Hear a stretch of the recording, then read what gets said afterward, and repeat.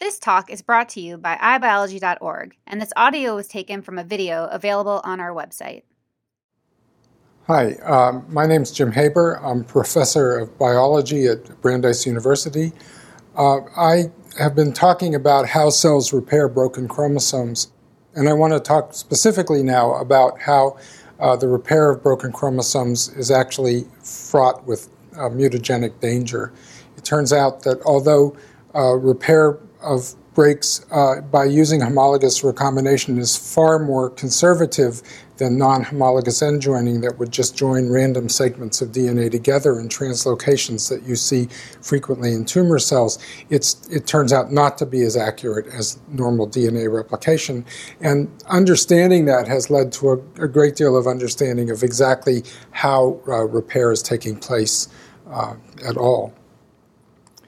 Okay, so the normal process of DNA repair that I've talked about in the previous videos is illustrated on the left side of this screen. A double-strand break is made. The ends of the double-strand break are resected by exonucleases. A Rad51 recombination protein is recruited, and then a search for homology takes place where base pairing is finally accomplished between the invading recipient DNA and the donor. And that base pairing facilitates then the recruitment of a new DNA polymerase, and the polymerase starts to copy this template in order to patch up the double-strand break. But this repair process is different from normal DNA replication in that the newly synthesized DNA is being unwound as it's being synthesized, much in the way that RNA is unwound from DNA during transcription. And the consequence of that is that this strand sometimes can be completely liberated. In fact, it often is liberated so that it will pair up with the other end of the double-strand break. That makes for an efficient repair event where just a patch of new DNA synthesis is taken place.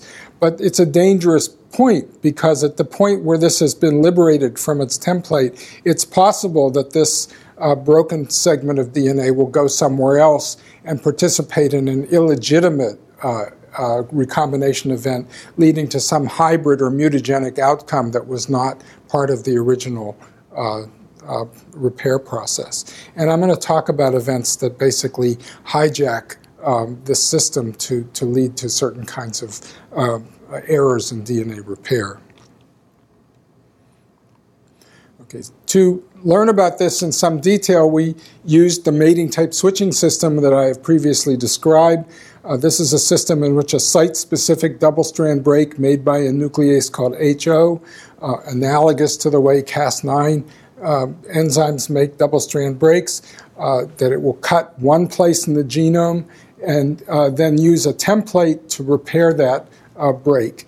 In this case, the template is a sequence called HMR, and the sequences that are normally inside HMR that would be used in mating type switching have been removed and replaced by a copy of a uracil 3 gene that comes from a different yeast called Cloveromyces lactis.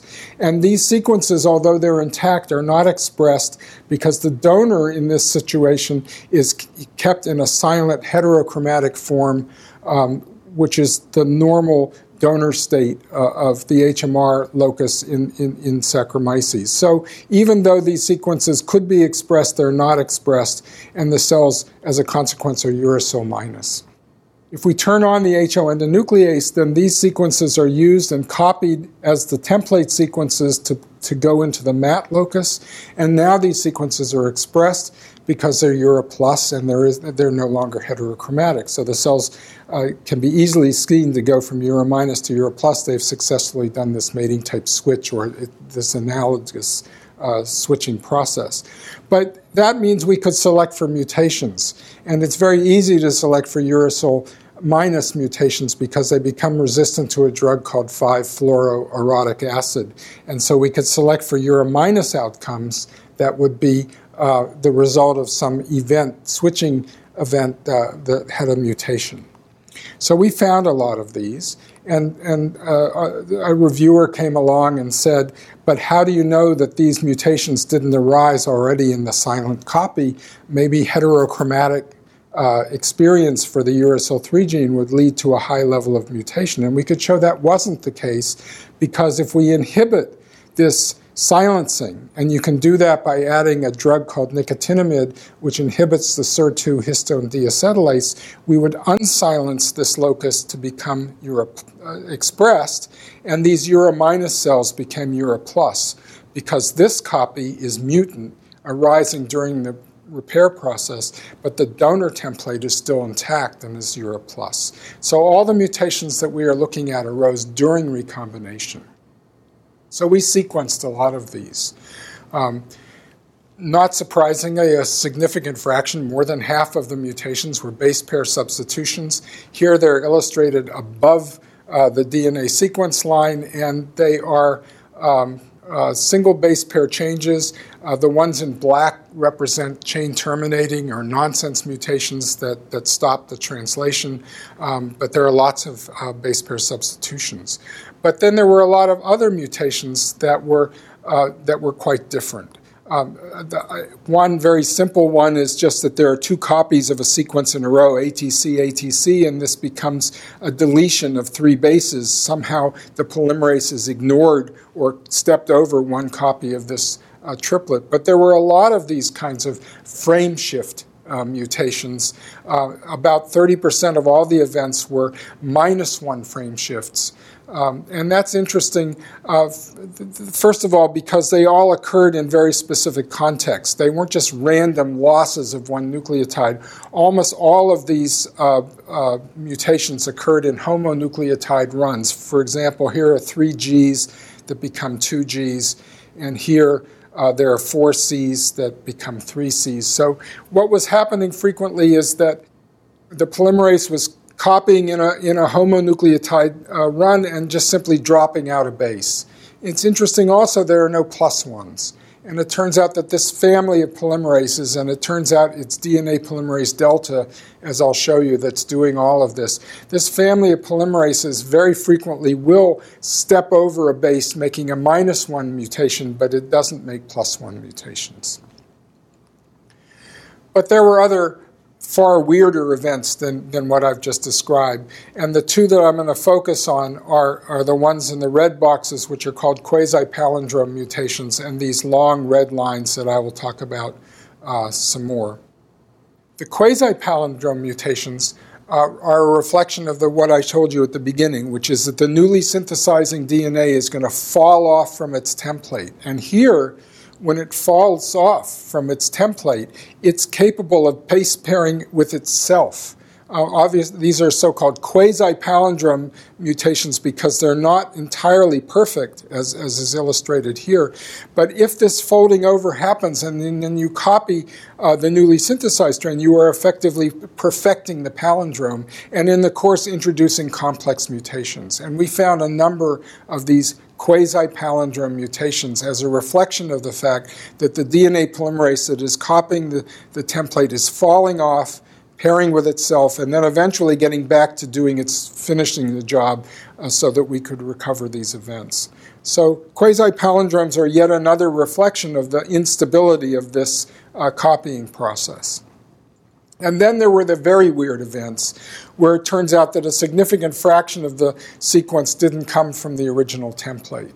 And it turns out that it came from another copy of uracil 3 on a different chromosome. So as I said at the beginning, we were using a copy of uracil 3 that did not come from Cerevisiae but comes from Cloiveromyces.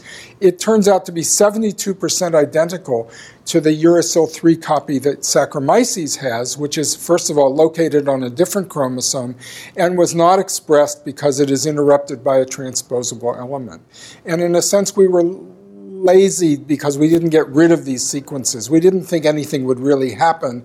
And because we were lazy, we were a bit lucky because otherwise we probably never would have seen these interchromosomal template switches, which is what is going to happen in these cases. So what's happening here is that, again, the newly synthesized strand is dissociating from its template.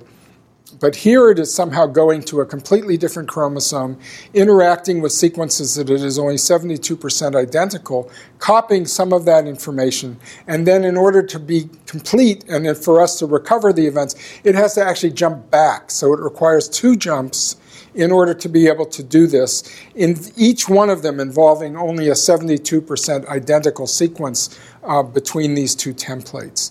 So we call these interchromosomal template switches, and they turned out to be surprisingly frequent.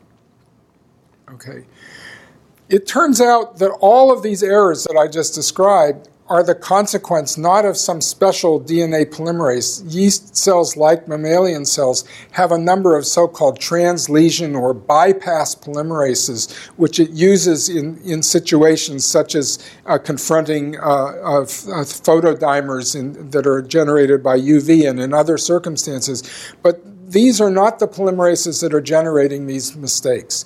The polymerase that's generating these mistakes is DNA polymerase delta itself, and we found this out by taking advantage of a proofreading defective mutant, which I'll describe in just a moment as to what that does to DNA polymerase delta. But in the absence of this proofreading activity, what we found were many more base pair substitutions, but all those things below the line, the -1 frame shifts, the quasi-palindromes, and the interchromosomal template switches are virtually gone. So it is the polymerase delta, the normal replicative polymerase, which is in fact the agent of most of these mutational events. Okay, so I have to say a little bit about how polymerase delta really works. It turns out that polymerase delta actually has 2 importantly different conformations. Every time it adds a base, it then rearranges itself to check whether the base it added is correct. And it will do that, and if it finds that the base is incorrect, if that base is not properly paired, an exonuclease activity of the polymerase will then chew it away. It'll go back to the original conformation and resynthesize the base. So every step in DNA replication has the potential to go back and forth between these 2 conformational states. If we delete the proofreading activity of this enzyme, it stays, we think, locked in one of these 2 conformations. And we think that this conformation is more processive and doesn't fall off the DNA the way that we see in the wild-type enzyme. And as a consequence, it doesn't make frameshift mutations, and it doesn't make quasi-palindrome mutations, but it makes many, many more base pair substitutions because it doesn't have a proofreading domain anymore. And the beautiful experiment done by Peter Burgers and Dmitry Gordinian, which illustrates this, is shown here. So here's a template. It has a priming oligonucleotide to which the polymerase can bind, and once the polymerase binds, it starts synthesizing DNA down the DNA, but when it hits this blocking oligonucleotide, which is here, the replication stops. So we get this one very clear block in the synthesis. The proofreading defective mutation just keeps on going, goes all the way to the end of the template, which means it somehow can displace the blocking oligonucleotide. And I think that's a very clear indication that the reason that we don't see quasi-palindrome mutations or frame shifts or interchromosomal switches is simply that this mutated enzyme stays on its original template and doesn't dissociate in the same way that we see in these mutagenic events.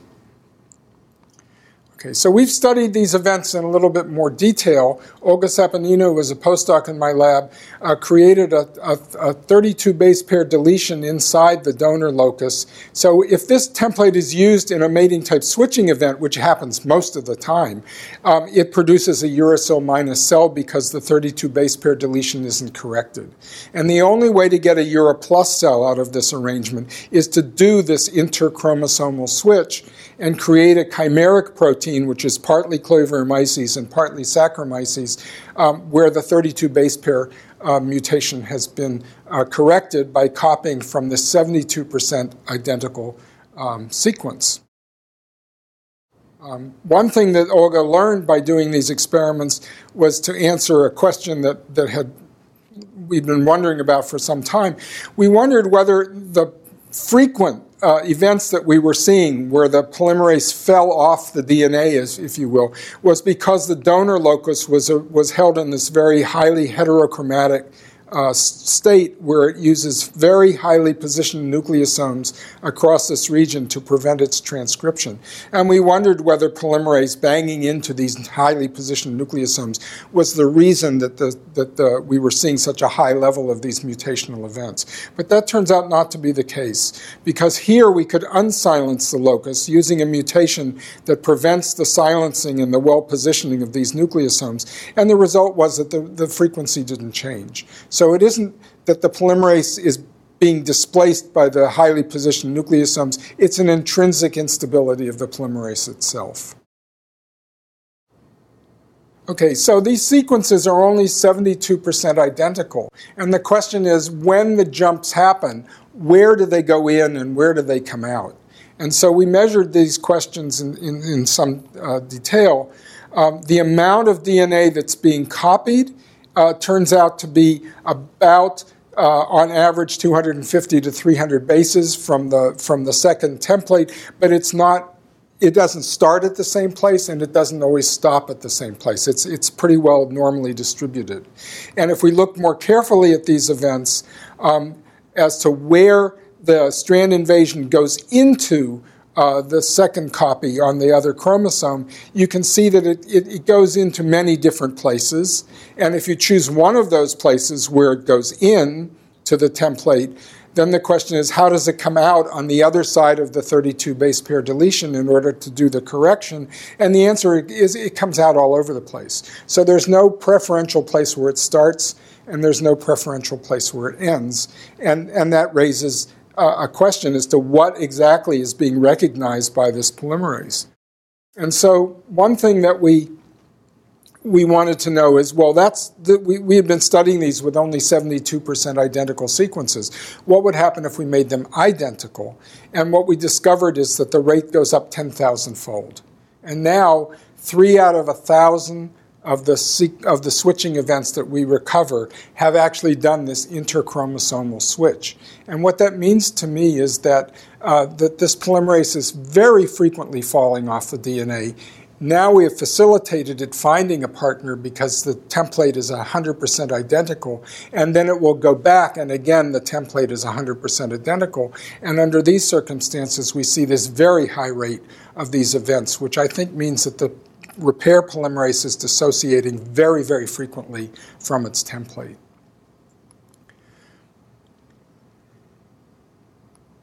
So let me just say one more thing about these microhomologies. So whenever it goes in or out, we could define exactly where it goes in and out by the matches between the sequences that it was copying and the sequences where it continued. And so these define what are called regions of microhomology between the divergent sequences that are being used in the repair event. And some of these sequences are being used very, very frequently, but other sequences, which are almost as long, are being used very infrequently. And we don't yet understand the rules as to exactly what sequences are being used to go in or out of these sequences, but we think it's a fundamentally important question is to understand exactly how microhomology is being used in this repair event. And one of the reasons that I think it's very important to understand microhomology-mediated events is a phenomenon in human cells called chromothripsis. So if you've seen karyotypes of tumor cells, you can stain chromosomes and see where different segments of DNA came from. But the surprising thing is that in some cases, there's no obvious rearrangement of the chromosomal material because everything comes from one chromosome. But this phenomenon called chromothripsis was discovered by Peter Campbell's lab only in 2011. It seems astonishing that something as fundamental as this could be not known, but it could not be known until DNA sequencing was sufficiently robust to be able to really see these kinds of events. And what Campbell's lab first described was chromothripsis, which means chromosome shattering. And what was happening was that one chromosome was being broken apart into dozens, if not hundreds of pieces and rearranged, but all within the same chromosome. And This, of course, could cause translocations, deletions, all sorts of crazy events that we did not appreciate happened at all.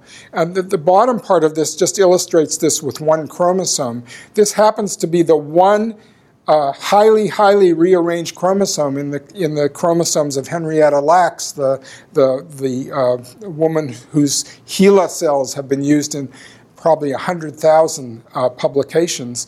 And it turns out that Lax's chromosome 11, one copy of her chromosome 11, shows examples of this incredible rearrangement of chromothripsis. So what we would like to know is, how do these events occur? One easy way to explain these events is that they're just being joined together by taking all the shattered pieces and putting them back together by non-homologous end joining. But another possibility, which has been suggested by Phil Hastings and Jim Lupsky, and also by Gilles Fischer and Bernard Dujon, is that there is something called microhomology-mediated template switching. And the idea of these events is that it is the repair DNA polymerase which starts to copy some region and then jump sometimes a megabase away or even further to another place, picking up some sequence and then going to another place and going to another place and stitching together a rearranged chromosome, which again has very small junctions, microhomology junctions, but is a replicatively dependent process. And we think, in fact, that the DNA repair events that we're looking at fall into this category. I think that understanding microhomology-mediated template switching is a fundamentally important question, and the yeast system that I've described provides insights into what is really happening during these template switching events. I've spent a lot of time talking about the individual steps in DNA repair. We've done this mostly in the budding yeast Saccharomyces cerevisiae, a simple unicellular organism, but the principles of repair that we have learned about turn out to be shared by all eukaryotic organisms. There are differences in details. Mammalian cells have some different proteins from what yeast has, but the fundamental processes are really remarkably conserved. And it becomes even more important to understand some of these steps in detail because all of the new gene editing techniques using site-specific nucleases, Cas9 in particular, also rely basically on these very similar kinds of repair mechanisms. So understanding them and the dangers of associated mutations associated with these processes will turn out to be a very important thing to follow up. Thanks very much. Visit us at iBiology.org for more free talks from the world's top scientists. Funding is provided by the National Science Foundation and the National Institute of General Medical Sciences.